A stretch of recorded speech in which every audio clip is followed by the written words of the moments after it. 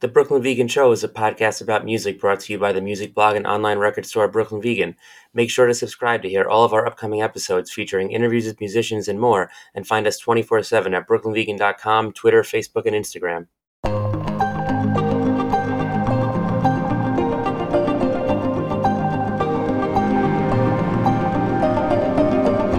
Hey, welcome to a very ska edition of the Brooklyn Vegan Show.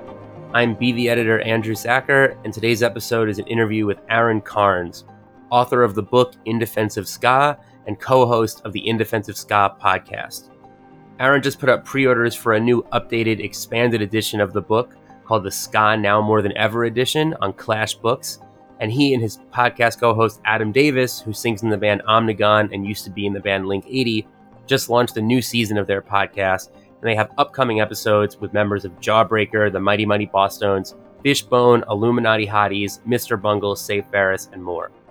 You can pick up the new edition of Aaron's book at clashbooks.com, and you can listen to the new season of his podcast wherever you listen to podcasts, including wherever you might be listening to this one right now. Before we get to all the ska, just a quick heads up that listeners of this podcast can get 30% off their first year's membership at DistroKid by signing up at distrokid.com/VIP/BrooklynVegan. In case you're unfamiliar, DistroKid is a service for musicians that allows you to easily upload your music to all major streaming platforms, including Spotify, Apple Music, and more. It allows you to do automatic revenue splits, so collaborators and co-writers can get paid too. It provides you with an artist page that links to your music on all streaming services. It allows you to add lyrics, credits, liner notes, and more. And again, you can get 30% off your first year's membership by signing up at distrokid.com/VIP/BrooklynVegan. We've also included the link in the description of this episode, and you can click directly from there. And now, here's my conversation with Aaron Carnes. Hey, Aaron, what's up? Welcome to the BV podcast. Thanks for having me. Yeah, thanks for being here. I'm excited to defend some ska. Oh, good. You've defended ska before, so it's, it's your first rodeo. First rodeo.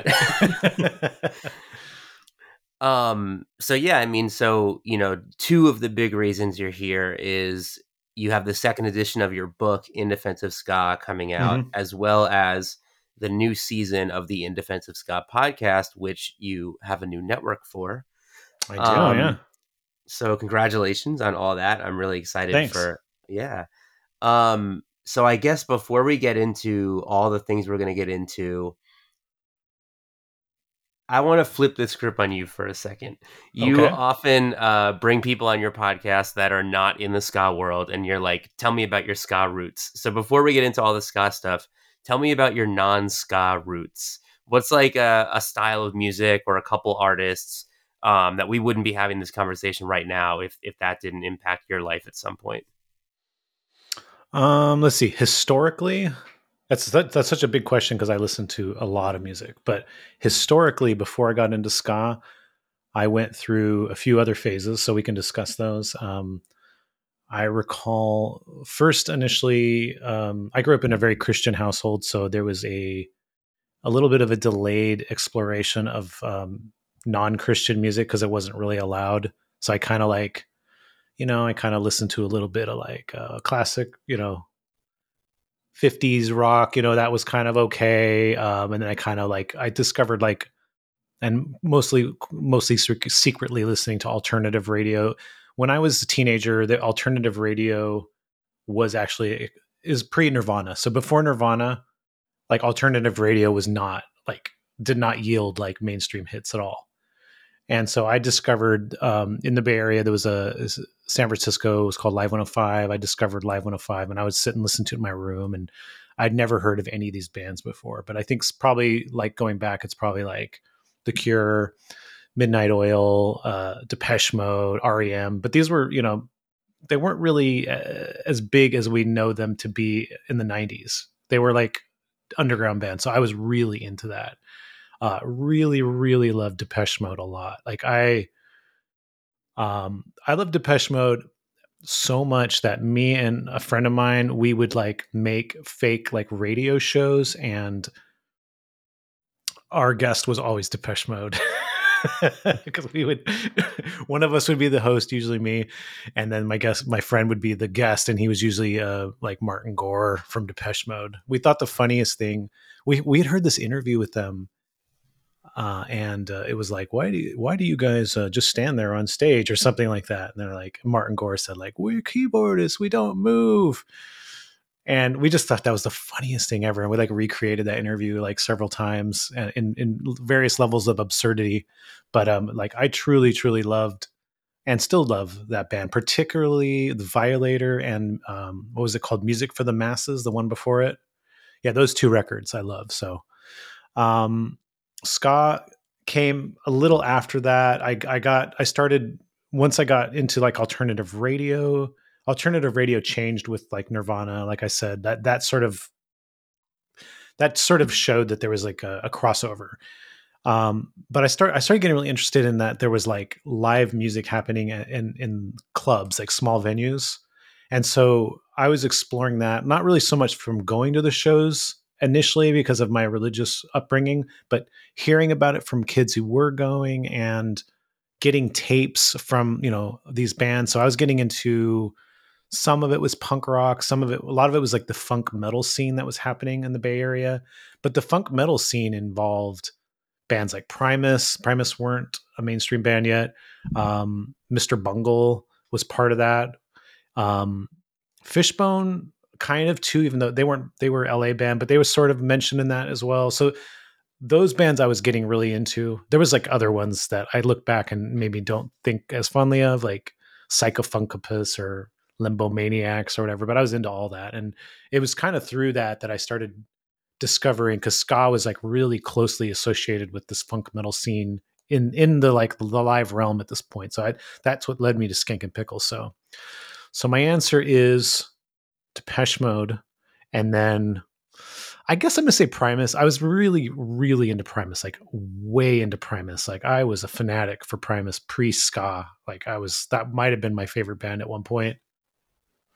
That's awesome. I mean, I feel like Primus are like spiritually similar to ska. Mm-hmm.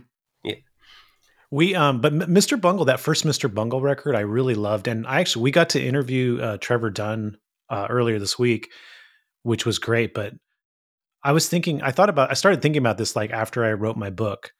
Um, Before I went to Skank and Pickle, saw Skank and Pickle play and discovered that there was this thing called ska, and I loved this music ska, and I started going through that down that rabbit hole.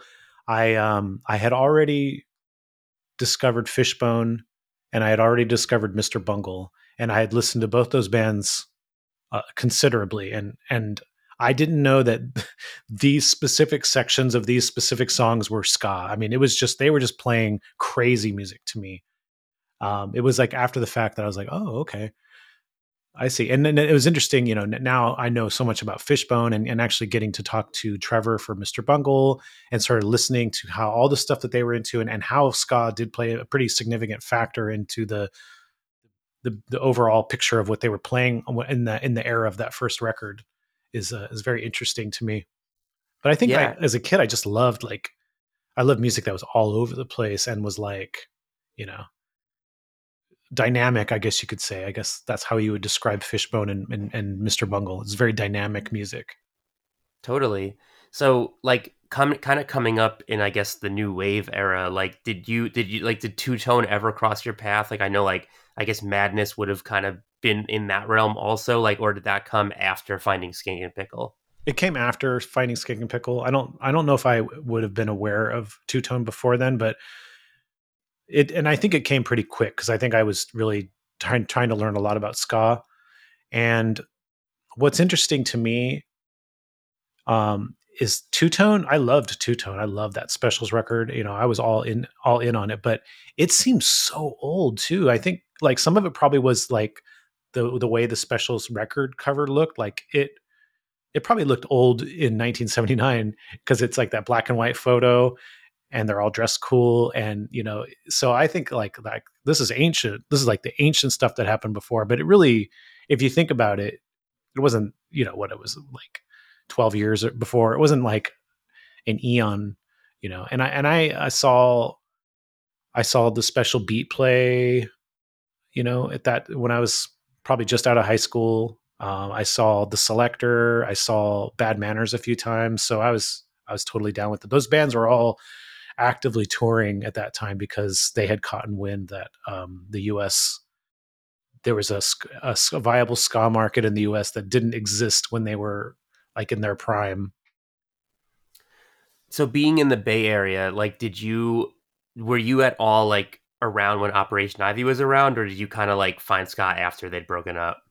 I found ska after they broke up because I was they broke up in like 1990. I don't.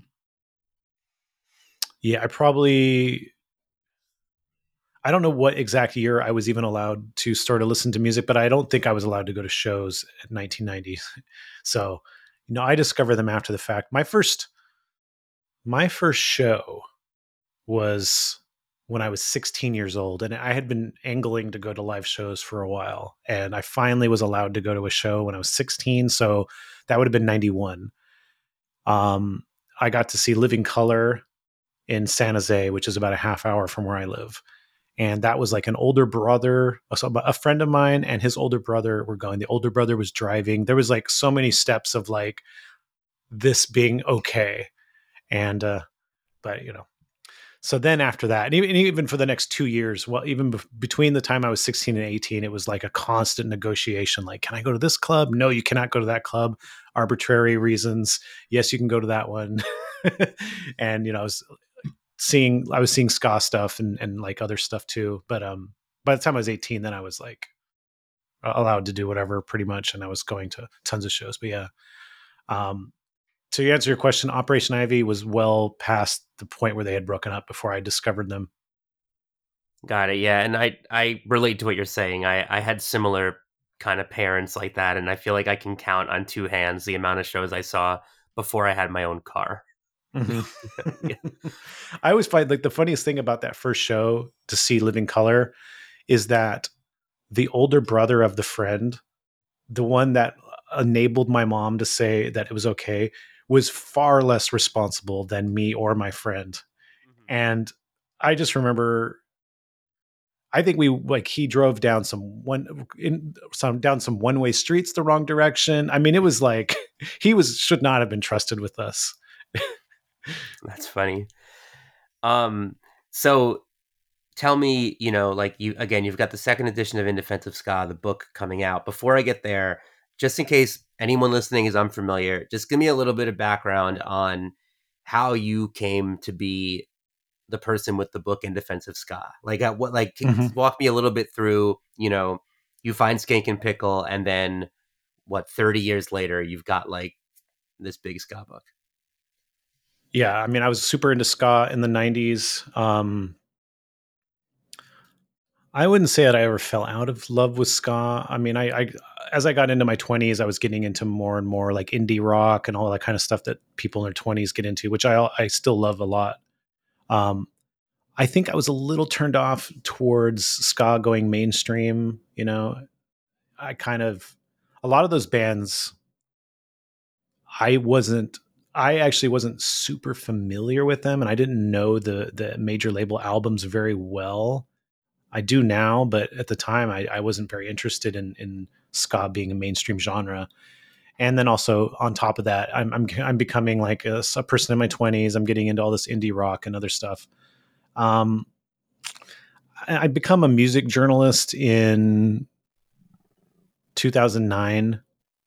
Um, and then at a certain point, I'm I don't know. I'm not really sure how it started exactly because I look back and I'm like I'm still listening to ska. I'm still aware of ska. Ska is still something that I care about. Um, I think I've become aware that like this world of music journalism and ska just haven't really been overlapped very much, and that music journalists don't like ska. I think that was what really hit me because I'm a music journalist at this point. I love reading music books. I read Pitchfork reviews. I find them insightful. I'm not an anti-pitchforker. Um, but that's probably why I'm aware of like ska is just really just like ska doesn't exist as far as these people are concerned. And if it does exist, it is just a bad joke. So I think at some point I'm like going like I'd love to write something longer. I love music books. Ska has been not really been given this kind of treatment before. The way I'm thinking about it, the way like the kind of books that I've been trying to read, or and so I think I'd really like to write a book about ska. Fill in those gaps, especially the ska that I grew up with. The stuff that happened in the U.S., the stuff not just 90s, but like this whole period in the 80s that came in between two tone and like 90s ska, all that stuff. So I'm thinking about that, and so I decide I'm going to write a ska book, untitled ska book, and I start this is around 2013, and I start interviewing people. I start collecting these interviews. I'm trying to determine what it is that I'm trying to say or what I want to write about specifically. Um, a lot of my time spent initially was learning about the 80s US ska scene, which I had some pretty big gaps in. I was aware of the Untouchables. I was aware of Bim Scala Bim. Of course, I knew Toasters. I didn't know a lot of the other bands. I didn't know a lot of the history of these bands though, and so I did actually interview a lot of those bands in the first period of time with the book, as well as like talking to some people that I knew already and was already familiar with. Like I think I interviewed Eddie from Voodoo pretty early. Um, we weren't really friends, but I had met him before, and we had mutual friends, so it was pretty easy to kind of get to that level with him. And there's like years are going by where I'm just sort of talking about I want to write the ska book, and I'm interviewing a bunch of people, and I'm kind of like coming up with different ideas about what I'm going to do and what I'm going to present. But I never really felt like I had focus until I got to this point in I think like 2018 where I was aware of the fact that this had been going on for several years. I'm pretty busy doing freelance articles too, so it's easy to like put aside this book that doesn't have a clear focus because I got so much work right now. And then I decided that I needed to sort of decide if I was going to do the ska book or not. That I needed to sort of not be on the fence about it. So I made a decision with myself to write a book proposal and to send it out and see if I can get someone on board with this project, and that would like determine whether or not I was going to like do this or not do this. And if I was going to do it, I was going to like put more energy into it. I wrote this book proposal. Through the process of writing the book proposal, I realized that a good angle would be to defend ska, because a consistent thing that came up, part of what sparked my interest in writing about it to begin with, was like it's the amount that it's been dismissed in culture. Um, so I came up with In Defense of Ska through that process, and I wrote this proposal. I even came up with the idea of making it be a disjointed collection of essays in the book proposal. Like, oh, it doesn't have to be linear. I can jump around. I can tell some of my own stories. I can tell some history. I can make some arguments. Like I came up with all that. It was a little jokier when I wrote the book proposal. I was kind of like, it was a little bit more like, this is going to be funny. That's kind of how I thought it. And then if you read the book proposal, which I highly recommend you don't, and I won't let you, it's kind of silly. It's kind of like, you know, but it was a reaction. It was a reaction to what I felt like, oh, this is going to like get people's attention. And I sent that proposal to Clash Books, and they liked it. They they wanted to do the book, so that gave me an immediate like, okay, well, I'm doing this book project, and now I have to like restructure my life so that I can write this book. And I kind of followed that basic outline, but as I did it more and more, I was like, I was refining the tone, I guess you could say, and I think the tone did shift a bit as I was going through the process. Um, Funny backstory about Clash is the reason I even went to Clash is because I have a friend named Jeff Burke, who is at the time he had been working with a horror publishing company called Eraserhead Press. He was running their extreme horror division. I think it was called Deadite.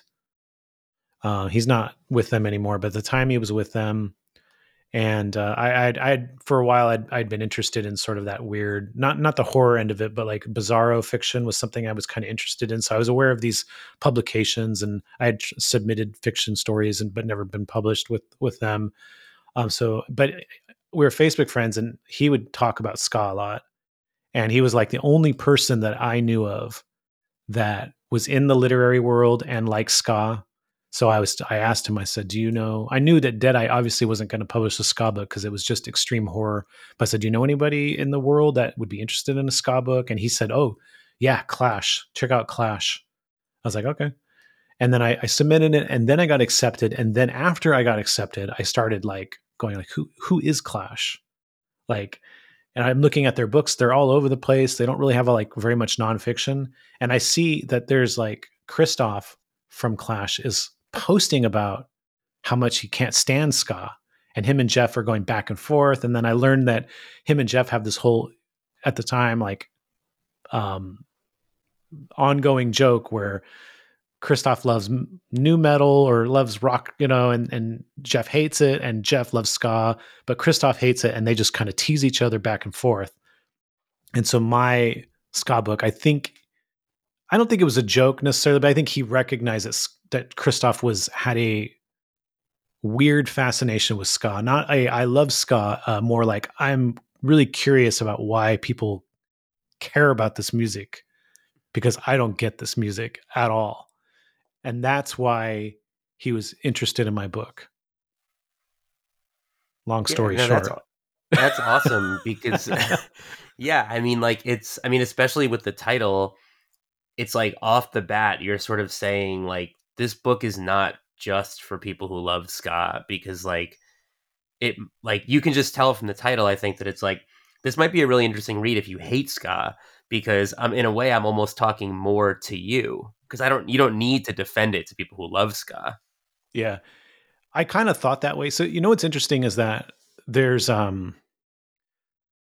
if you were to break down the readers, I guess you can say, into different categories. There's obviously like ska fanatics who are know everything about ska and have been going to ska shows and are still going to ska shows. That's one category, and like definitely some of those people bought my book, and some of them had like issues with it, and whatever, And Mhm. but I think that's part of their like, I love this thing so much, I have like a very specific take on it. Mhm. Um, then there's people who actively hate ska. I don't know how many of those actually bought my book. But there's the third category, and I think actually ended up being the most significant category, and I wasn't quite thinking of them. They're people that used to love ska that fell out of love with ska, or for whatever reason, whether they felt like they outgrew it, whether they got into other stuff, and then they kind of viewed that as like, oh, that was my past, and I'm kind of embarrassed by that. That seemed to be the most significant segment of the audience that like really not only gravitated towards my book but were impacted by it, because those are the people that were like, oh, you made me realize that this thing I used to love is cool and does deserve to be treated like it's good music, not just like an embarrassing part of my past. So Totally, yeah, and I feel like that even came through a bit, like, with some of the bands on the podcast, the one that comes to mind first would be like Joyce Manor, which mhm. when Barry came on your show, like he was so excited to talk about this stuff. But it's not something that like was public facing for Joyce Manor at any point, like it was Mhm. like If you Another interesting interview was Rory Phillips from Impossibles. He he was pretty he was pretty open about his journey towards the Impossibles being the ska band, the Impossibles shifting away from ska consciously, and him later coming to terms with the fact that that was maybe not a great move, and that I think he said some stuff about how like, like kind of being embarrassed about it a little bit as like perception of ska changed, but then realizing like years later that like the fact that we played ska in this way, in this sort of like in this music where we're like a four-piece band that's really into like punk and Weezer, the fact that we're making that ska was actually what part of what made us an interesting band to begin with. And the fact that we would run away from this piece of us that was in fact interesting was actually like a bad thing, not a good thing. Like we were conforming rather than like sticking to what was interesting about us. So, I mean, I think if you're looking at that sort of story, I think that's one of the more interesting episodes on that topic. Yeah. I will say So this too about the yep. people, um, the ska fanatics who may or may not have like appreciated my book. I feel like we've won some of them over with a podcast because the podcast has, I think, shown that over time that we've gone real in depth with a whole variety of ska, and we've brought on like ska bands from other countries. We brought on a lot of traditional ska bands. We've dug deeper into the music, I think, than my book did. So I think some of the people that read my book assumed that I was not a fan of traditional ska, or that I was like kind of saying that that music sucked or those people were elitist. What I was talking a little bit about the 90s traditional ska elitism, because that was a thing, but I very much like the music. So I don't know if that fully came across in the book, but I think we've sort of proven with the podcast that like, yeah, we're totally down with traditional ska and global ska and all the ska, and like we show that we have knowledge about this stuff too. So, and I've seen some of those people like on Reddit and like all over who initially had a negative or a mixed reaction to my book, have like they listen to the podcast and they're down with it. That's awesome. And yeah, I mean, like ska's a really interesting thing because it's like as loud as the haters are, like the ska fanatics can almost be worse. Like, you know, Mm-hmm. like I mean, I feel like we've probably both been through this, but like even just with some of the stuff that I write on Brooklyn Vegan about ska, it's like the ska haters are just very blindly like, this is obviously stupid. It's ska. Like, why would I read this? But it's the Yeah, fanatics whose criticisms are like way harsher, you know, because they're just like, yeah. oh, like, you know, like all you like is this one thing. And like, you know, we literally did that list of 64 ska records from a Mm-hmm. period of like 60 years. And they're still like, seems to me like you only like less than Jake. And I'm like, okay, you know, but whatever. Yeah, I got this one guy commented on my Facebook post, somebody I was not friends with, and he just went on and on about this article is horrible, and you should mention real ska bands like, and he listed a bunch of like, yeah, European and Latin American ska bands, and I was just like, those are awesome bands. I love all those bands, and we did mention Los Fabulosos in the list. So yeah, I mean this isn't as globally centric as it could have been, but it wasn't missing. It did have some global elements to it, which I would not expect at all for a U.S. publication talking about ska. And like I've talked about this before, and you know I digress, but we'll get back. But like, for me, because you know you were talking about the different categories of readers of your book, and I feel like I fall somewhere between the people who fell out of love with ska and like the people who didn't, I guess, because like I didn't like fall out of love, but it became really hard to find. You know, like Hmm. Yeah. in the early 2000s is when I got into ska. Because of my age. And it was like really everywhere even then. Like, and we've talked about this in other like places, but like, you know, for me growing up, the early 2000s, like Rancid and Less Than Jake hits were like on MTV, and those were ska songs, like, you know, like Science of Selling Yourself Short and Fall Back Down. And like, that was really, really visible in 2010 when people are like ska's never died. I'm like, okay, maybe not, but like I did not know where to find ska records, and like they were like you had to dig really really hard. And if we're being honest, a lot of the stuff that did come up like wasn't that good all the time. Hmm. Yeah. So I mean, ska it definitely died in popular culture. I mean, I know that the argument about ska never died. I think the problem is that that statement is too simple. I think what we're trying to say is that it changed. Its relationship to culture changed, and its relationship now. People are saying, with the discussion about ska being back, I think that's also confusing too, because what does back mean? Is back mean it's not in mainstream culture by any means at all? Um, so it's not back in that sense, and I don't know if it will, but it is more prominent within the underground worlds than it used to be. and there is more bands making noise outside of the ska bubble than there used to be. So I think that's what ska is back means at this moment. I mean, that could change too. It could break into a bigger world. I don't see punk ska hitting a major way now, but I do see there are potential versions of ska that could hit into mainstream culture now. I think that in the Latin world, the Spanish speaking world, it could happen. Um, I mean, Bad Bunny has released a ska song before. It wasn't like a big song, but I mean, it's Bad Bunny is like one of the biggest artists of the world, and I think that reflects not so much specifically Bad Bunny, but more from the world of Latin music that it's there and it's not viewed the same way as it is in mainstream pop in the U.S. Um, or in the English speaking world. I guess he's technically from the U.S. Um, then I think you have like it could I mean it could pop up in electronic music. I mean 100 Gex doing ska. I mean I'm not quite sure if I would call them mainstream. I mean they're on a pretty significant level, but I don't know that like your average I don't know that your average person knows 100 Gex, but like, you know, your average young person and interested in music knows 100 Gex. A lot of people that know 100 Gex doesn't know Bad Time Records bands. So something like that could get bigger in those realms, I think. And Yeah, I also, I think would so. say the third category is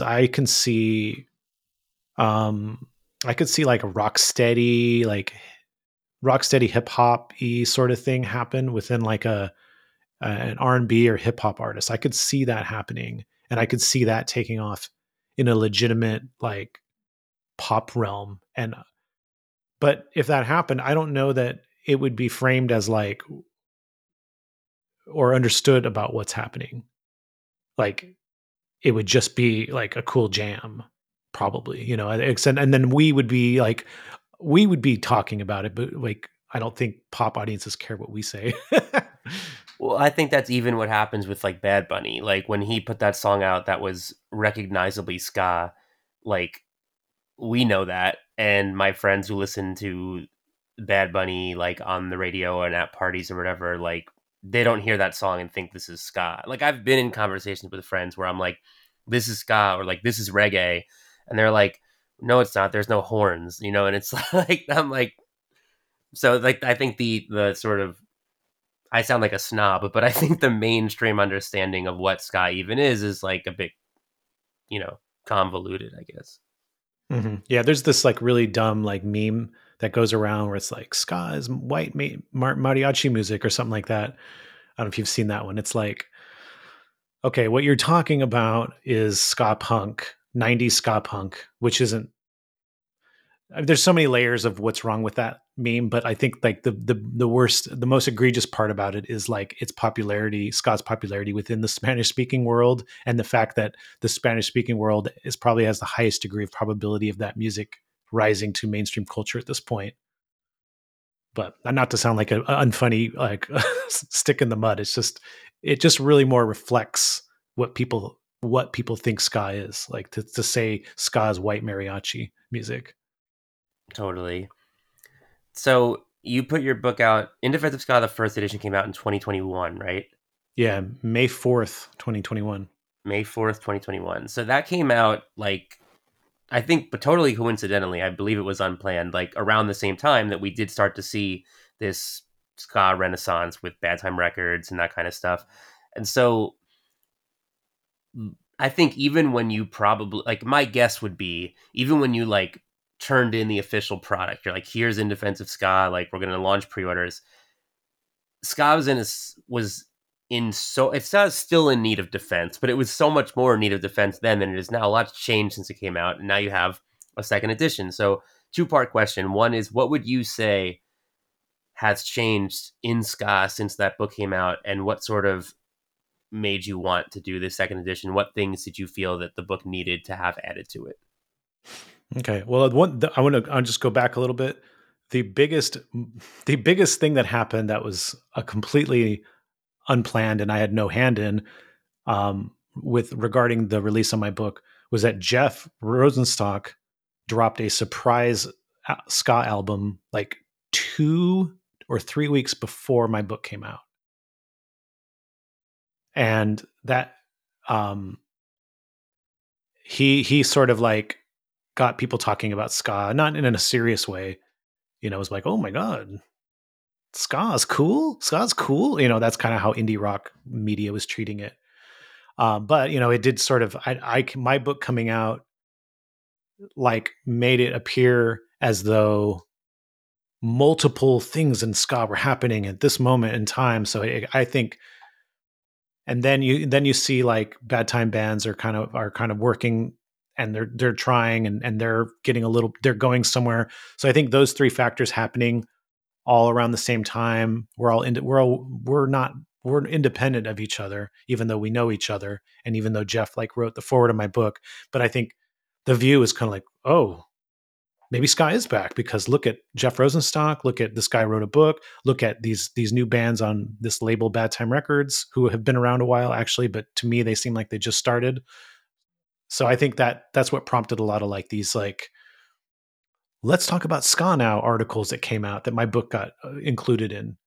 Um, so that's, that's very lucky, and that's not going to happen when I release the second edition in October 2024. There's not going to be um, these other magical moments that happen, and people aren't going to write articles going like, "Is ska back? What's does ska deserve to be reevaluated?" That's not going to happen.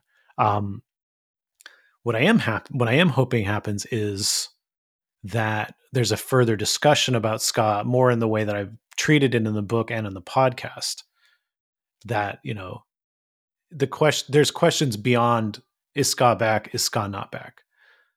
I found that was very fortunate for me in terms of like being able to have sales and being able to get interviewed in articles, that framing device. But I also felt like it really wasn't the point of my book at all, and it wasn't really something that I really wanted to discuss all that much.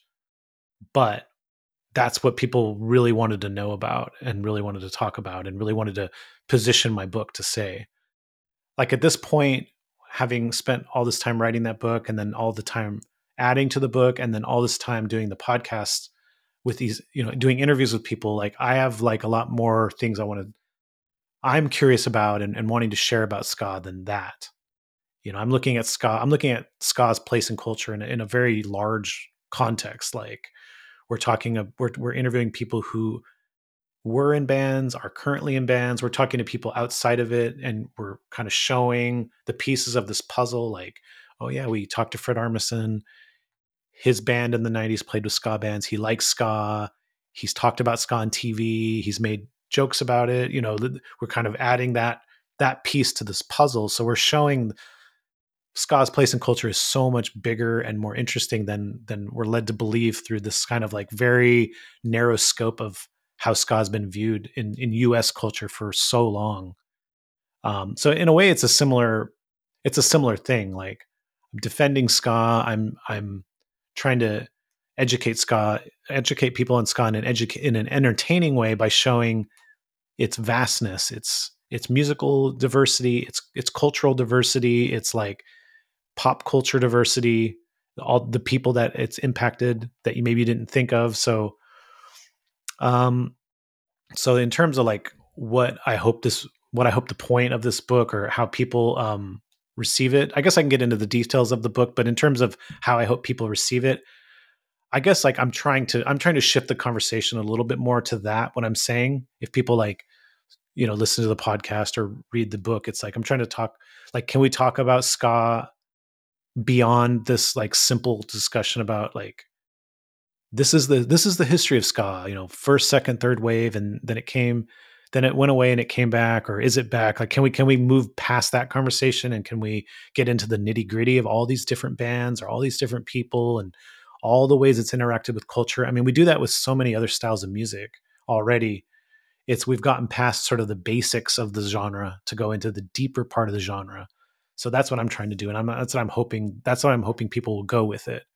And some people will maybe already have been part of that or have enough knowledge of ska that they might be interested. And some people might need to start at the beginning, and then hopefully, they'll listen to some episodes or read the book and they'll be at a deeper place with it. So that's my intention. And I hope, in terms of like the release of the book and the publicity of the book, that's kind of where we can talk about it. If there is articles written about like, is ska back or not, I mean, I'm not gonna like I'm not gonna say like don't write that, and it's gonna help people see it, but that's not what I'm hoping will happen. Yeah, definitely. So who Um, are some of the new people interviewed for the new edition? let's see. So let me get into the why of the second edition, and then I could kind of Yeah, explain the sounds good. who Sounds and good. specifically what's in it. Um, there's three major reasons that I decided to do a second edition. First reason I decided was I released this book on Clash in 2021. Uh, it did well. Clash was a smaller book company then. They had no distribution with stores. It was purely online, word of mouth, and whatever relationships they had individually developed with bookstores. The same month that I released In Defense of Ska, this book called Daryl was released. It's a very bizarre novel about a person who identifies themselves as a cuck and goes down this like whole journey about what that means and about their identity. It's a really interesting, really good book.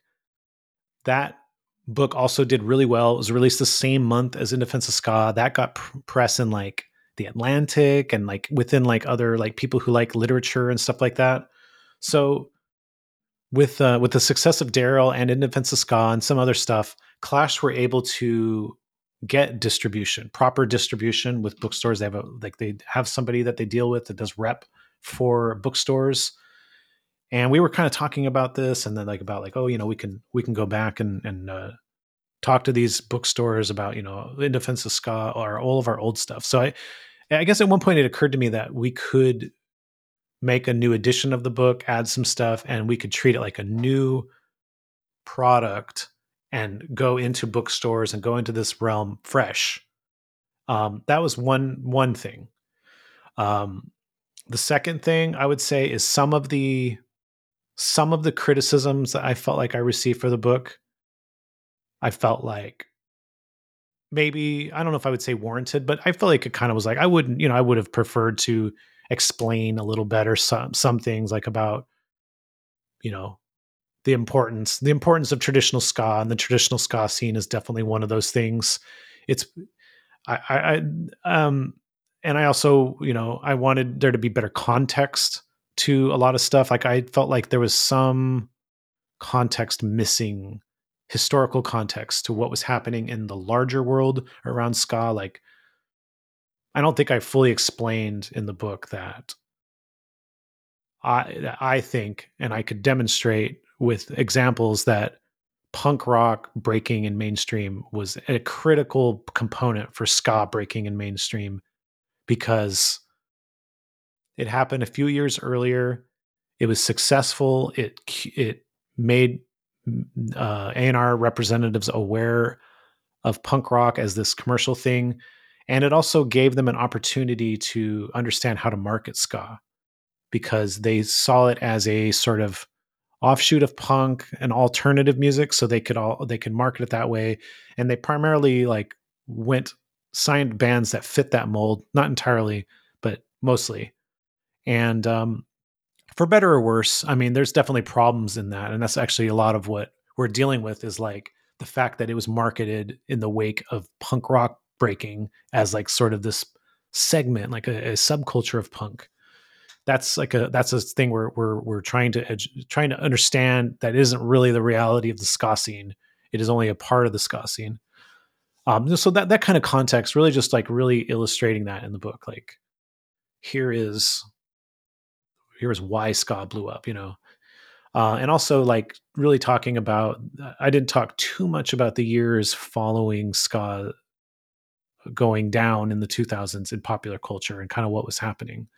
So some of those are some criticisms I got. I don't know that I would say they are justified per se, because, you know, I put there's so much in the book that my book can't be everything. But I also kind of felt like I would have preferred to address some of these things a little better. Um, the third thing that happened is that I'm doing this podcast and interviewing people every week and learning more about ska, going in even deeper and deeper and deeper, and getting even like interviewing some of the people that were in my book, and then kind of piggybacking off of some of the interview that I did for the book and getting like deeper stories than I had gotten for the book, and then talking to people that I did not interview and seeing how it related to the stuff that I had in the book. And like I kind of think of this ska history as like this map, right? And you're like coloring in little pieces of the map every time you tell stories and you talk to people. And like my book did however much my book did, and then the podcast like is filling in that map every week. And sometimes it's like, we're doing like a whole episode that's like Blue Meanies telling their story, and that's really filling in this piece of very specific piece of history. But other times it's like, yeah, we're interviewing Margaret Cho and she's telling her connection to this, and it's like you're adding this whole other layer to the history of ska, where it's like she grew up going to Fishbone shows. She was friends with Mike Park. They wrote a song about her that was supposed to be on her show. You're kind of like, and the map gets bigger and bigger and bigger. And I think that's like, I have all this stuff in my head. It's like, I wrote this book. It's like, I can just add to it from only podcast interviews if I wanted to. And I did use quite a bit of the podcast interviews to fill in some of the gaps. Um, but I also did new interviews as well. So I would say those are the main three things. And, some of that is maybe neurotic on my part. I don't know. I mean, I know I have to stop. I can't do it again. I'll go crazy if I do it again. But I know at some point in like maybe 3 or 4 years, I'll be like, oh my God, I could add so much more. Pull like a Walt Whitman with Leaves of Grass, like Yeah. where he just edited it until he died. I'm not going to do, I swear on this podcast, I'm not going to do that. I do have a different ska book in my head that I would like to write. And I think that's where I will put my next round of like, oh my God, I got to tell so much more story. I will not add to In Defense of Ska. I will only be adding to In Defense of Ska through the podcast. I swear, I promise on my life that that's the case. No, but I mean, it makes sense. Like, I mean, it's interesting how when you put like even just for like articles I've done, you put a piece of writing out into the world, and the world receives it like this is the destination, right? Like, but it's Yeah. often the beginning because it Mm-hmm. so often is like a conversation starter, and then you just wish you could like I'm not going to say which one for my own sake, but I have an article that I put out years ago, and it got some criticism, and I agree with the criticism, and I'm like, I would love to go back and redo that. It's not a big enough deal. Like I'm gonna, you know what I mean? It's not a book like this. Like In Defense of Ska, like is way more important. But I get the feeling of like I put this out. I heard your criticisms. I actually think there's some validity to them, and I kind of agree and would like to take a second stab at it. So Yeah. And I think in the case of my book, because of the first reason, the fact that it was released on a smaller version of the press that did not have distribution, and now we're releasing it now they're probably, I don't say maybe like mid tier, maybe just below mid tier, like level press, and they have distribution. I kind of feel like I can tell myself, okay, this is the book that's going to go to bookstores and that will be more of a representation of the book. We redid the cover. I love the first cover, but we redid the cover to make it look more professional. We redid the layout to make it a lot more professional. But the layout of my first edition is fun, but very unprofessional. It's like photos are interspersed within there, and like text that does not always wrap correctly. And sometimes text cuts off. There's like some copyright errors in the first edition. Um, all of those things were seriously addressed in this edition. The layout is very professional. The book has been given a couple copy edits. I'm not saying that there is going to be flawless copy, but it's definitely not going to have the level of errors that were in the first one. Um, the way we wrap the photos is very cool, I think, compared to the first edition. So, like, I feel like I can be like, hopefully, move on, write other books. 10 years from now, I write a book and someone's like, what has this guy written before that? And they find in this the second edition of In Defense of Ska, and that's my book. The first edition is not my book anymore. And I feel happy with that, as happy as you can be as a writer. So yeah. Yeah, no, you definitely. That's you think awesome. of, I guess, as a writer, yeah, articles are one thing. Yes, they live online. People can find them, but books are a little different. They are a little bit more of a record of, something that you put a lot of time into. They are a statement of some sort. And of course, they can plague you after you've written them and years later, or they could just be like, that's the thing I wrote, I'm proud of. Yeah, definitely. Well, I'm really Uh, excited. I think the new art looks really great. The new cover Thank you. art. Yeah. Adam And Davis, I want to say Adam Davis came up with the concept of the cover. Adam Davis, my co-host of In Defense of Ska and lead singer of Omnigon and former guitarist of Link 80. He was like, we were going over some different ideas, me and my wife and Adam and Clash, and weren't really landing on anything that was good. At one point, I was like, what would be a cool cover is if we took the cover for the book Wild, Cheryl Strayed book I about, don't think so. she wrote a memoir about hiking the Pacific Crest Trail, but a lot of it's about, her mother and her own trauma. And it got made into a movie. Um, the book cover is all white and it has a picture of a worn boot. It says Wild. And I was like, I had this idea at one point. I'm like, we'll do Wild, but it'll be like a punk worn out trumpet standing, on the book cover. And I thought it was a great idea. And we did some drafts of it and it just looked so corny. like how I picture in my head was cool, but it just didn't work. It was not a good idea. Right. Um, Adam came up. Just do just a touring case. That'll look cool. Like you graffiti on there, and it looked good. And we went back and forth on it between Adam and I, and then the Matthew who does the a lot of the covers for Clash and work through it. So I'm happy with the cover, and I think it's more professional. Like it'll look good in bookstores. I think my first cover, while I love the first cover, and I think a lot of the people who read it love it because it's very, very punk, and it was done at Gilman. I don't know that might not look as good when you're like going through books in the bookstore. That might just look a little bit too DIY. Whereas this one, I think maybe looks a little less that way. It looks a little more like I'm looking at a real book. What is this book? And it's got blurbs on there. This time I have blurbs because I got good press, and so that's cool also. Yeah. um, So the so new, sorry. so there's two things that are in the new book. One thing is that I went through all the existing chapters and I re-edited them and I added in some cases to them, and then I wrote a whole final chapter that's entirely new. So in terms of the what's in the existing book, like that really varies chapter to chapter based off of what I felt like was missing from it or what I felt like could add a little context.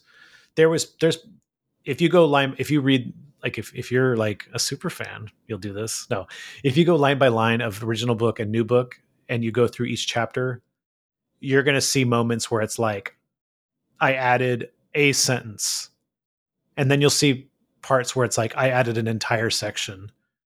Or you'll see a part where it's like I re-edited this thing. Maybe I didn't really add to it, but I re-edited it. I changed some of the wording a little bit. So it's that much in detail. And then there's some chapters where it's like, okay, not a ton has really been changed here. Um, so I'll go through a few of the people that I talked to and added to the original book. So I have a chapter called Fat Randy, which is primarily about Voodoo Glow Skull's song Fat Randy. Um, the purpose of that chapter was to talk about how well, actually, what spawned that chapter originally was I interviewed Eddie from Voodoo Glow Skulls, and I was like, 'cause I remember back in the '90s, I remember hearing that they had tried to get Chris Farley in that video, and I thought that was the funniest like anecdote. And I asked Eddie, is this true? Did you really try? Did you really like try to get Chris Farley? He's like, not really. I mean, we did talk about it. We did say it would be funny, but we never like actually actively tried to get him. We just was like, it was just one of those ideas. I was like, oh, okay. But he's like, but we did actually shoot this whole other video that ended up getting like scrapped. And I didn't know about that. And so he told me the whole story about Fat Randy, which was about they got the guy who was Fat Randy. You know, they grew up with this guy who was kind of a lovable weirdo, let's say, and they wrote the song about him. It was like intended to be sort of like it was intended to be done in love. Like here's a weirdo we grew up with, and this is the story of his story, you know. And so they talked to him. They said, "You want to be in the video about you?" And he's like, "Yeah, let's do it."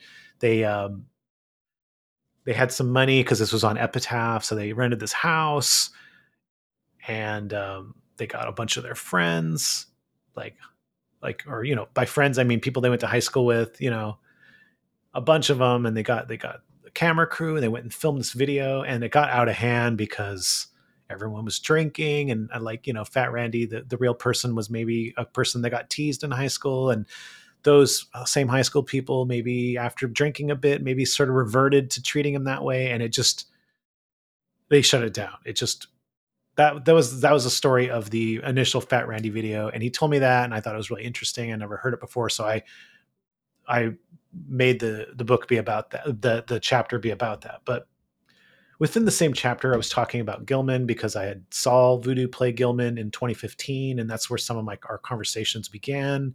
So there was a little bit of a framing of like Voodoo's playing at Gilman's 2015, and then we're gonna go into their story, and I talked about how Voodoo were banned from Gilman for a while because that's another thing Eddie told me. So that was an opportunity to talk a little bit about how Gilman was banning major label bands and stuff, but Voodoo were on Epitaph, which was not actually a major label band. So that also further was able to kind of discuss how, like, in the '90s, yes, you were a sellout if you signed to Warner Brothers, but some people thought you were a sellout if you signed to Epitaph. Some people thought you were a sellout if you signed to Fat Records. Some people didn't. It was a debated topic. And so I discussed that a little bit. So I thought it'd be interesting to go a little deeper into that framing and really discuss at length the Gilman culture. So I talked to Jesse Townley, who was like a major figure at Gilman. And Dan Ozzie interviewed him for his book. And he actually got a lot of his information in the Green Day chapter, the framing the Gilman scene, um, from Jesse. So I talked to Jesse also, and I got a lot of information. And specifically, I explained the major label culture about Gilman and why they would ban Voodoo Glow Skulls, and we discussed about were they actually banned for playing Epitaph, for signing to Epitaph. He told me they were not officially banned, and no band was officially banned for signing to Epitaph or Fat Records or any of those like major indies. He said that some people at Gilman took it upon themselves to not book them and to let them feel like they were banned. And he said that's probably what happened in the case of Voodoo, that they were not banned officially. So go into detail on that. I feel like, and like I said earlier, I framed it a little bit better too, as to explain how ska blew up via like on the back of punk rock. So I inserted all of that in the front end of the chapter before going deeper into the story of Fat Randy, which is what the chapter's about. That's a really good example of how I expanded on an existing chapter without really fundamentally changing the chapter. Yeah, no, it Uh, sounds awesome. It sounds really interesting. I'm super excited to read it myself. there's a chapter called "Book Your Own Fucking Life," which is the purpose of the chapter is to talk about punk's relationship to ska over time. and how it started and how it evolved. I devote a good chunk of that to Operation Ivy because I believe that Operation Ivy were by no means the inventor of punk ska, but they had a huge role in ska being perceived by and accepted by punks. Like Operation Ivy were a band that was clearly a punk band. They were a punk band. They came from the punk scene. Um, they played ska the way punks would play ska, even though Tim Armstrong is pretty well educated in ska. But the rest of the band, not really at the time. I mean, he was sort of the one that was like, this is how you play ska. These are the ska records. You know, he was definitely driving that. And so I devote a lot of time to telling their story because I feel like they shifted things. They made ska be part of punk culture in a lot of ways because they're a punk band, right? They're a punk band that plays ska and they're amazing. They're one of the best bands, right? So I expanded a lot on that chapter. I interviewed Jesse Michaels again. The first time I interviewed Jesse Michaels for the first edition, I got was only able to do an email interview with him. So, but he said he would do a phone interview with me. So I got to fill in a lot of the gaps with him. I interviewed Radley Hirsch, who was the guy who they were going to record the album with originally, but then they backed out of it because they didn't like how it was going. Do you know this story? No, I don't. Okay, so they famously recorded the energy with God, my brain. I can't remember his name. He's a legend. Uh, anyways, they went in the studio and whipped out those recordings on Energy when they recorded them, the ones that are famous now. With Kevin Army, that's his name. Kevin Army, famous engineer, and he was like the only person really recording punk in the East Bay at that time. So he recorded a ton of those bands, and he went on to some bigger stuff too. When they went into Kevin's studio, they just busted those tracks out. It was their like first, second takes. However, they'd been trying to record their record for like a year, so that's one of the reasons why they were able to do that. Radley Hirsch was the sound guy at Gilman, and he was like, "I want to record a record with you guys." And they're like, "Cool." And they're like, I don't know whose idea it was. I think it might have been Radley. So they're going to record at Gilman. So they're like set up at Gilman recording. Gilman does not have good acoustics. Um, and they overdubbed a bunch at his apartment. I think it. I've heard some of the recordings. I don't think it sounds that great personally. I think Radley. I don't know that Radley's idea was bad. I just think there was there was just like a something about the combination of they just wasn't quite right. And I don't think Operation Ivy would have like became the band that we all think of if that was the record. The one on Kevin Army recorded is perfect. It's perfect in every way that it's flawless, and it is why that record has like resonated and stuck around. I mean, Operation Ivy's impact is almost entirely based off of the album, not off of them as a existing live band. So it is really important to talk about Kevin Army's recording. So I go into the detail of the failed attempt at their first record in this chapter, which I really brushed over in the first edition because it's really interesting. It's really interesting stuff, and I was really thankful to Radley for going into it with me because I mean he feels like it's a great recording, and that's fine, you know. I don't like I'm not arguing with him. I think you can see what his point is and what he was after, but because the recording of Energy that exists is bad in a lot of ways. Like their guitars are really tinny. Um, it's sloppy, but it's like perfect. It is exactly perfect for what that band was about. So I mean, and I think it's like one of like Operation Ivy is one of those bands that people who like punk but hate ska, air yeah, quotes, they like that record still. And like it sounds so punk. Like yeah, and I exactly. think I think you get this also from like Catch 22 Keys Be Nights where it's like when it's like in both cases like the music being so raw, especially when you compare it to like one of those like major label less than Jake or Real Big Fish records. um whatever people think they don't like about ska kind of takes a backseat to just like how punk the record sounds. Yeah, because I think Bradley was thinking like, let's make a good recording record, and I think that might have worked if the band had stuck around and they had gotten a couple albums in. But I just don't think they were ready to record that way. They were too young, they were too inexperienced, they were too punk, I think, at that point. But at some point, that approach may have been perfect for them. So I don't know. And That's then my Rancid take on it. made like really, really nice sounding records later on. Sure, yeah, Yeah. exactly. Um, let's see. I'll kind of brush over a few more. I interviewed, so in Book Your Own Fucking Life, added quite a bit to that chapter. I interviewed Nate Albert from Mighty Mighty Boss Tones, and I interviewed Danny Lore from Against All Authority. So I added sections on Mighty Mighty Boss Tones and Against All Authority and sort of my story of charting the different punk bands, evolution of the relationship. Because I feel like those are two examples where I feel like Mighty Mighty Boss Tones was a band. I really actually did not talk a ton about Mighty Mighty Boss Tones in the first chapter, which is definitely a mistake. I feel like their legacy, above all, their legacy is that they were the absolute biggest ska or ska punk band in the mainstream.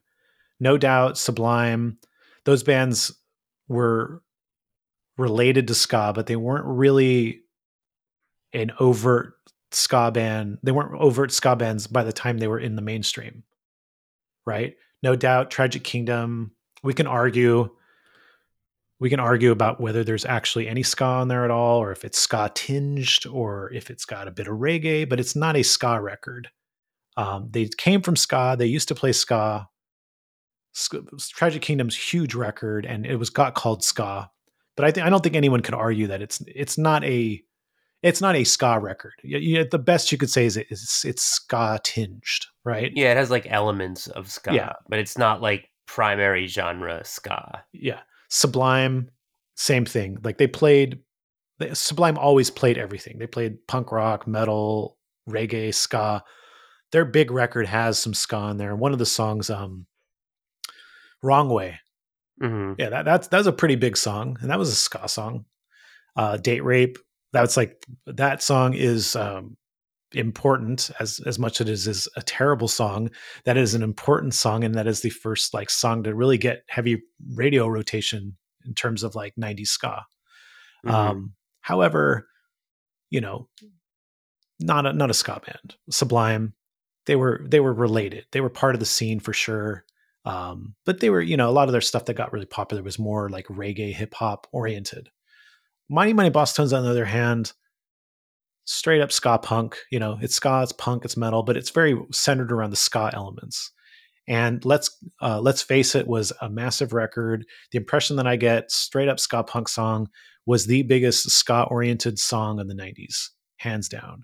So their legacy is that, and their legacy also, I feel like, is they're a great example of how this is a band that held on to the principles of ska and advertised them while they were at their biggest in mainstream culture. The song "Let's Face It" is an anti-racist song. In fact, it was written to be almost like too obvious because they wanted everyone to understand where they stood. So they didn't want that song to be. They didn't write it in a poetic way. They wanted to be like, this is, we're anti-racist. It's like almost like too obvious. But that was done intentionally. And they were taking anti-racist action on tour with them to set up booth, and they try to educate kids. So they were, I think, like when we talk about ska's place in mainstream culture in like 97, 98, or 96, there's a temptation to be like, yeah, like some of these bands, okay, yeah, like Real Big Fish, they didn't really talk about politics, and all these bands, they were really lean on politics, and there are a lot of white kids from Orange County. Okay, there's some validity to that, but the biggest of them all was Mighty Mighty Boss Tones, who were a multicultural band and who did talk about politics and anti-racism. So I just feel like that gets brushed aside a bit, and I feel like I included in that chapter to show how, like, as much as like mainstreaming of ska like might have like softened some of the elements of the culture. Mighty Mighty Boss Tones really didn't do that. They really did focus on the culture as they were becoming a major band, and I just think it deserves to be brought up. Um, so, anyways, and Against All Authority I included because I thought they were a great example of a band at that time period that was like very very punk, very political, but not mainstream, and but they were doing real well, and to show that these were like sort of parallel scenes that existed at the same time. I think that I can't really think of a better band to illustrate that. Like late '90s punk oriented ska, political, people in the scene love. They're doing real well. Like Against All 30, I think is the best example of that. Yeah, no, for sure. I mean, it is like, you know, I think as with most underground styles of music that get popular, like it's usually like a really small specific version that gets represented in the mainstream. And then from there, like stereotypes emerge, and then if you're not really paying attention, then you just sort of like focus more on the stereotype than like the multi layers that are actually existing. Yeah, with the Mighty Mighty Boss Sons too, I think the impression that I get, it being a song that's sort of hard to understand what their point is. I mean, there is a point to that song, but I think it's a lot of people like, what is this song about? Like, it's weird. And then there are these dudes that are in plaid, and the video is kind of funny. Um, Goofballs, right? That's like that's the opinion that some people have, that were only aware of that song playing on MTV in major rotation at that time period. Totally not fair impression of that band Pun from that time intended. period. Yeah. Yeah, no, I mean it's interesting too because like just as a semi-related digression, like um I remember like I posted a Facebook status in 2015, and it was one second. I think I have a cat coming in the room. Um uh just figured I'd announce that instead of just hearing the door creak. But anyway, in 2015 I made a Facebook status, and it was like, I don't really understand why people hate ska. And I got like all these responses, and every one felt like really easy to fire back against. Like Mhm. nobody has like nobody's got like a really solid ground to stand on of like, here's why it's like a horrible style of music. Everything somebody says is like easily contradicted by just like a million other bands or something. Yeah. Um so yeah, it's just kind of like, I don't know, kind of what you were saying about like, like the plaid shirts in the video. It's like, okay, so like you watched one video for one song, which I think is a really good song. And Mhm. like Yeah. that's a band with like 13 albums, like there's so much Yeah. there. Yeah. Like, And what band of their stature in 1997 was bringing anti-racist action on tour with them? Like right. on that was on MTV, an alternative. No, none of. I mean, I wouldn't say none of them, but there was a small group of bands that were talking about that stuff and trying to educate kids on that kind of stuff. So it just feels like I don't know that that they don't deserve that kind of like dismissal. Yeah. And like a lot Yeah, of non ska bands that were very popular in the 90s actively doing like really like offensive stuff that was like yeah, really popular, you know. Like, I mean, sure, yeah. yeah, I mean, it's there is did you ever read David Anthony wrote this blog post about why he thinks ska is considered corny? Did you ever read this? Is this about how like the sort of the how there was like post punk and how Yes, post that one. punk, Yeah. yeah, yeah, I think there's validity to that.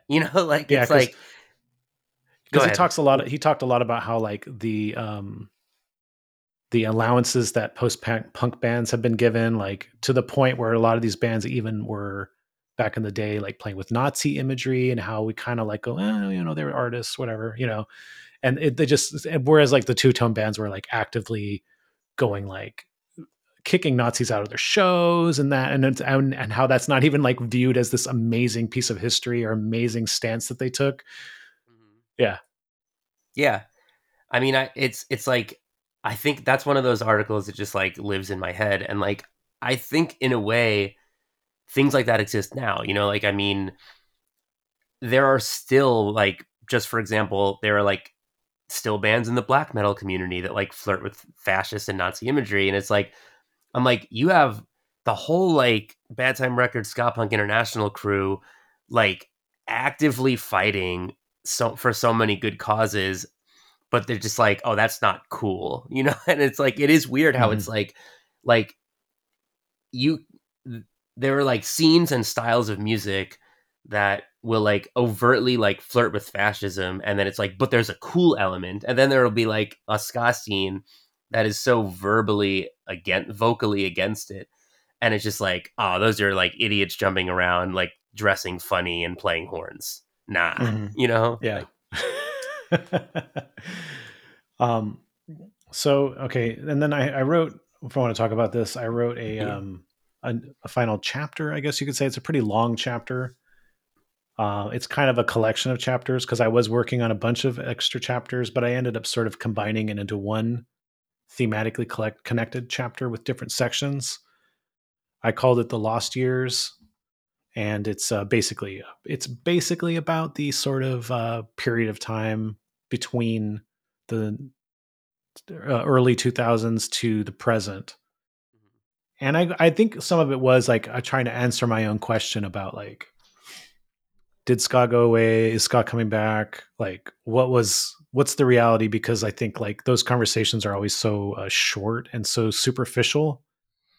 And so I just dove kind of deep into that, and I just inspected a lot of these different stories and stuff. I talked at length with the guys from Bad Operation because they have a whole interesting story of that starts in the early 2000s with Fatter Than Albert and the band that D Ray was in initially before he joined Fatter Than Albert called Samurai Deli, and the drummer was in a band called Angry Banana.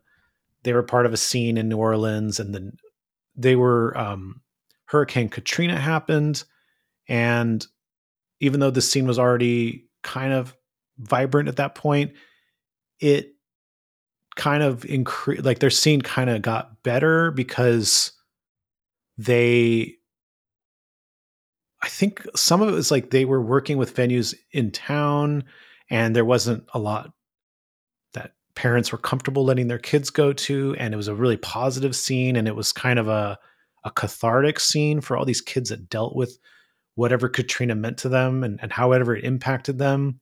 And you actually saw this community records kind of grow from this vibrant ska scene that was really a place for kids to work out some of these issues with Katrina, um, and just the general like city and the punk rock elements of New Orleans and stuff. So it's a pretty fascinating story, and it happens in the mid late 2000s, which is like a complete supposed dead period of ska, right?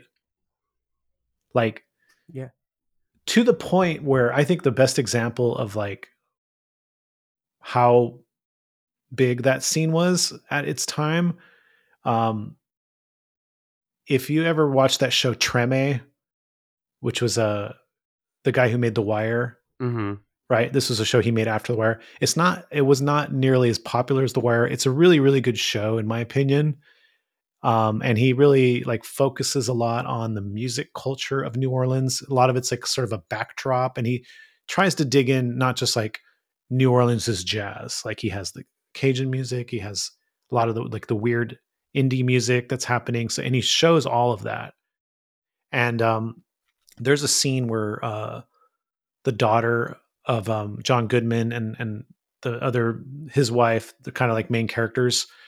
She's high school. She goes to some party, and "Fatter Than Albert" like song is playing at the party. And the reason that there's a Fatter Than Albert song playing is because the producers did like a ton of research for every scene to be like, what's an appropriate song, what's an appropriate music for the scene. And they did research, and they said someone told them like, this is what's popular right now with, or in this time period that you're in with high school kids, is this local ska scene and these local bands. And then they reached out to Fader and Albert. They licensed the song. They put it in the backdrop. Like, I don't know what other scene in like 2007, 2008 that would have applied to if there was a television show made about its city, but it applied to it applied to that scene, that city, Fatter than Albert. So anyways, I go into pretty great detail about that whole story and leading up to community records, and also sort of how they pulled away from ska, then got back into is ska with Bad Operation. Because I think part of what makes Bad Operation such a good band is that all of their history went into Bad Operation. It was like their love for ska as kids, and just getting into this music, getting into all this other type of music, learning how to record, because when you're an indie rock band, you have to know how to record good. When you're a ska band, maybe it's not as important because you're trying to play shows. And so then kind of coming back to ska as adults and like wanting to like make same quality level, same quality of songwriting and same quality of recording, but for ska, and also treating the music with reverence because you're adults and you see its value. Like, I think there's so much about the Bad Operation first record that's like really encases all of those things. You listen to it, it's a good record, but it's like it's meaningful, I think. Yeah, and I mean that was sort of how Mike Sosinski like sort of pitched that record to me. Like we had like that interview for that article I wrote on like Sky's thriving. Here's the DIY scene that's keeping it alive. Mhm. Um, and I, you know, said to Mike at some point in the interview, I guess, like I kind of what I said to you, where I was like, you know, like I liked ska as a kid and then just like didn't see it really anymore, and then started to see it again and was like excited by that. And he was like, you know, Bad Operation sort of like went through a similar thing as like you were describing, but like as like, you know, like musicians, like it was like they sort of like checked out and came back with new perspective and wrote this record. And he was like, I think you'll find that the record taps into maybe some of the feelings you personally had. And it like absolutely did, you know, like, and I think like what you're saying is so true. Like it sort of, that record by itself sort of like encapsulates kind of what happened with the, you know, quote ska renaissance of the early 2010s in a way. Yeah, so that's a big part of the lost years. I also I talk about LA's trad ska scene, which is really, I think, a pretty important thing, Mm-hmm. especially like in the 2000s and beyond, because you had Chris Murray gets Blue Beat Lounge going in the early 2000s for a number of years, and that's a pretty thriving scene.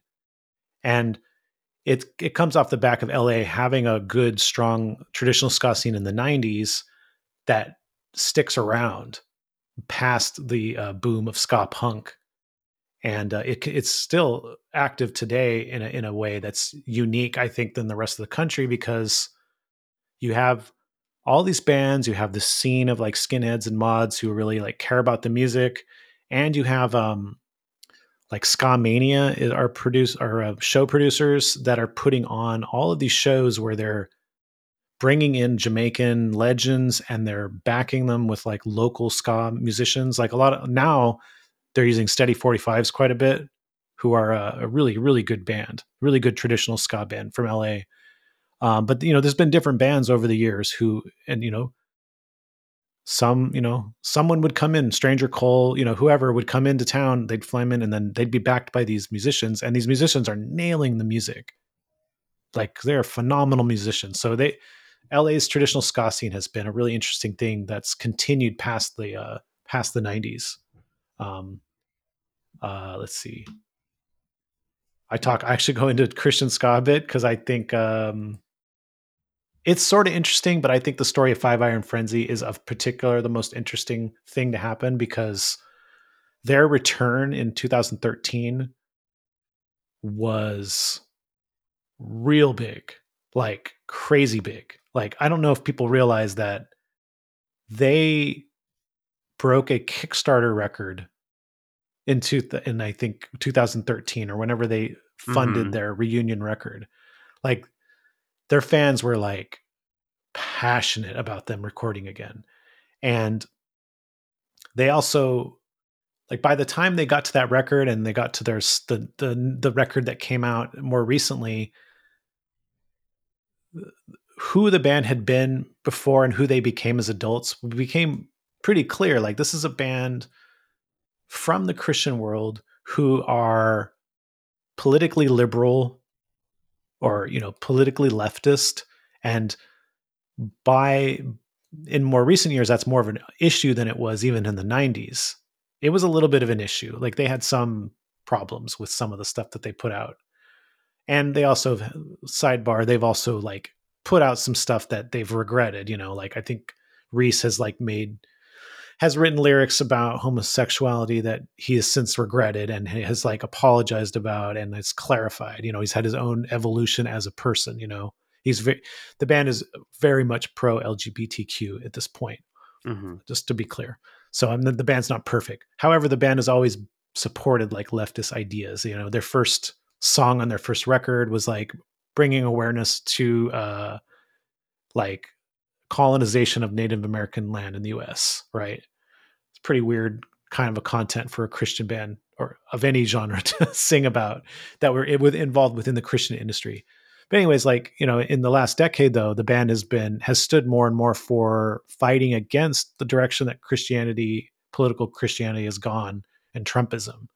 So I kind of wanted to talk about that because I felt like it was pretty important part of particularly with their return, in the 2010s. Like, this band was so meaningful to people that they were showered with an incredible Kickstarter campaign as evidence. Like we it's not like ska fans necessarily. I mean, some of them, yes. This is just fans, kids who grew up in the Christian scene who saw Five Iron Frenzy as like the only ones with this message from their scene.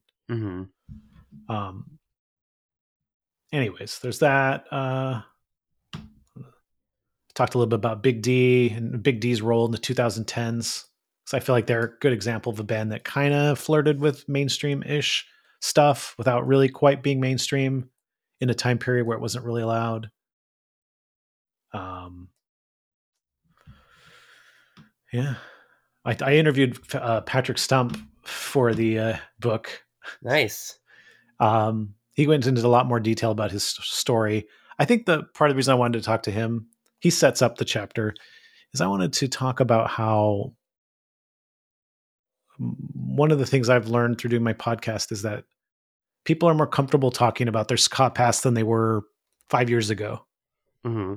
Like now, I mean, we're seeing people talk with us and maybe go onto Twitter or whatever, and they're being like, I was a ska kid. You didn't really see that like 5-10 years ago. So people are making peace with their ska past, I think. And I'm not saying that we're responsible for it. I'm just reflecting that I see it happening. And I think it's an important way to kind of view, this time period. No, definitely. I agree.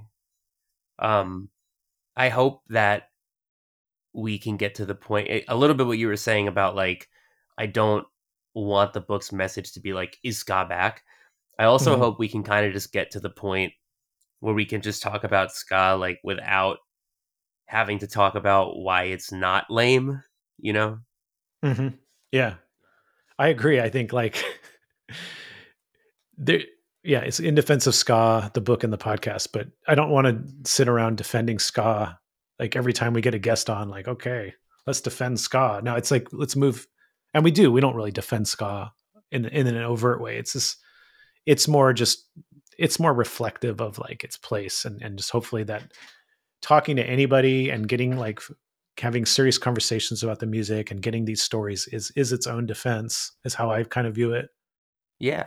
No, and I mean again, like I agree. And like the name is just great. But like I agree that at this point like I mean I'm not just to be clear, I'm not talking about you even. Like what, I just think for people in general, like even I'll talk even myself, it's like um I don't know, like just one example is like, we're talking about that Operation Ivy record and how like people who maybe like punk but not ska like that record. And like Mm-hmm.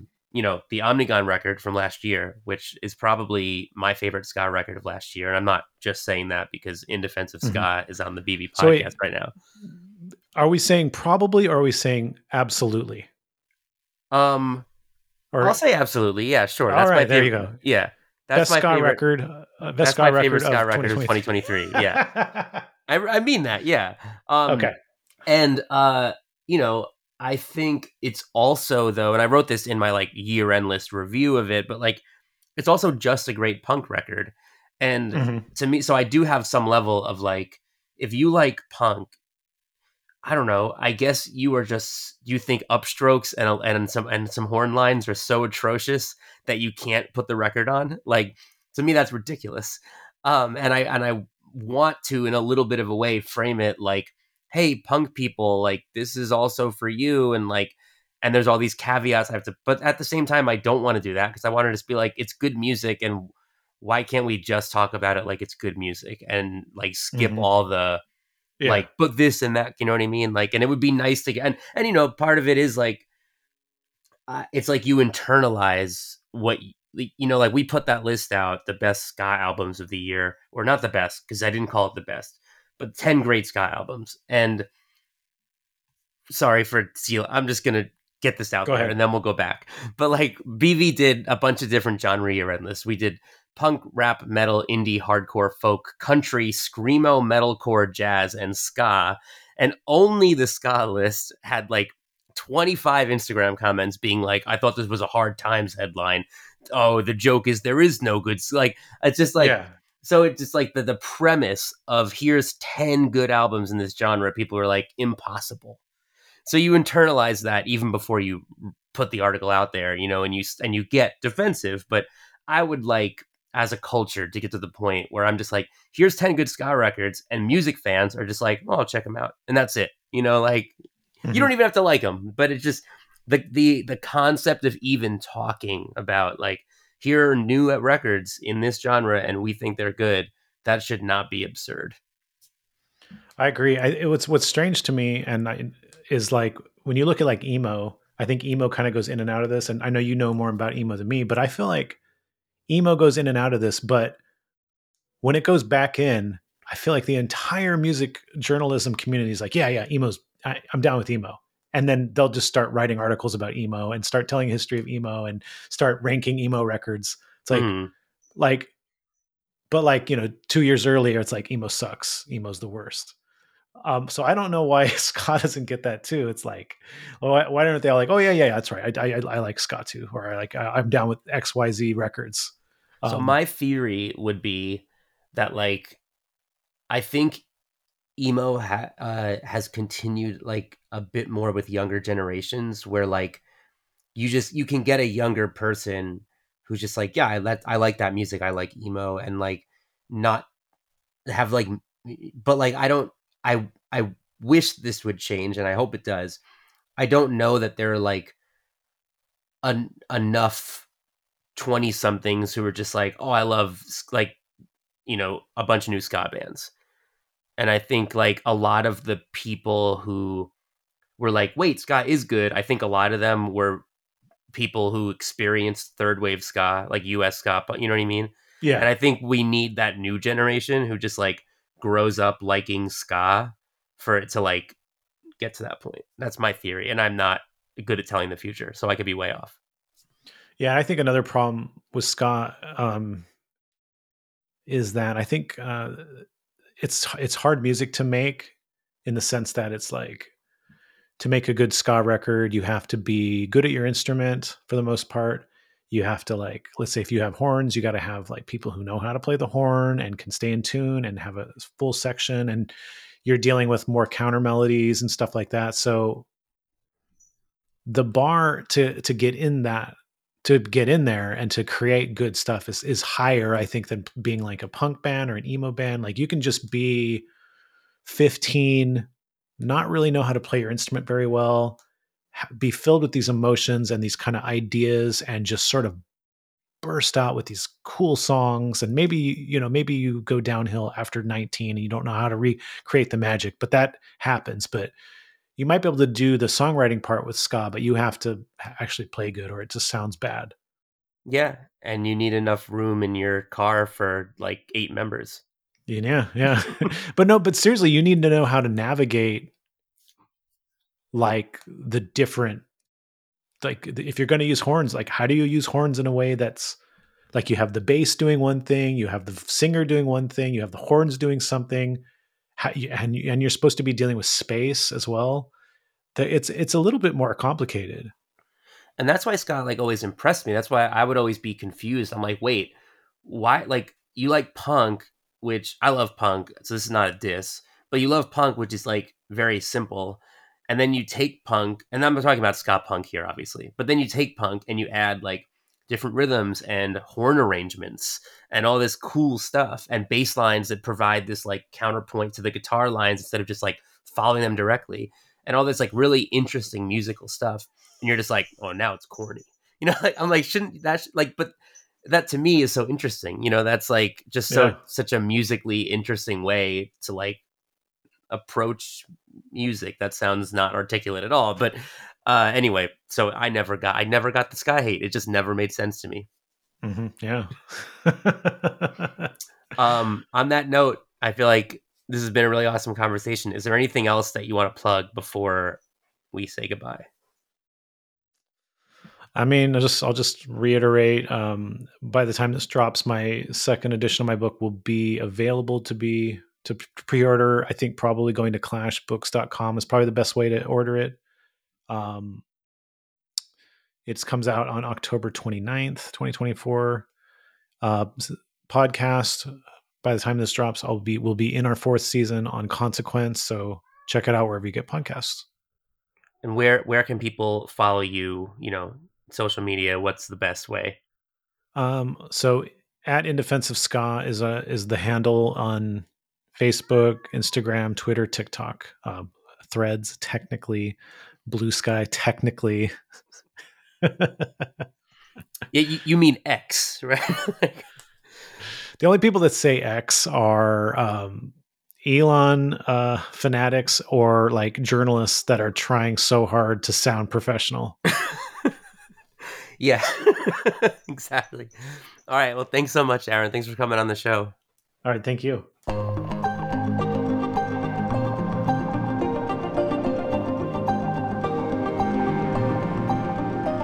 Hey, thanks so much to Aaron. Thanks for listening. For much more ska, you can go pick up the new edition of the In Defense of Ska book at clashbooks.com, and you can listen to the In Defense of Ska podcast wherever you listen to podcasts.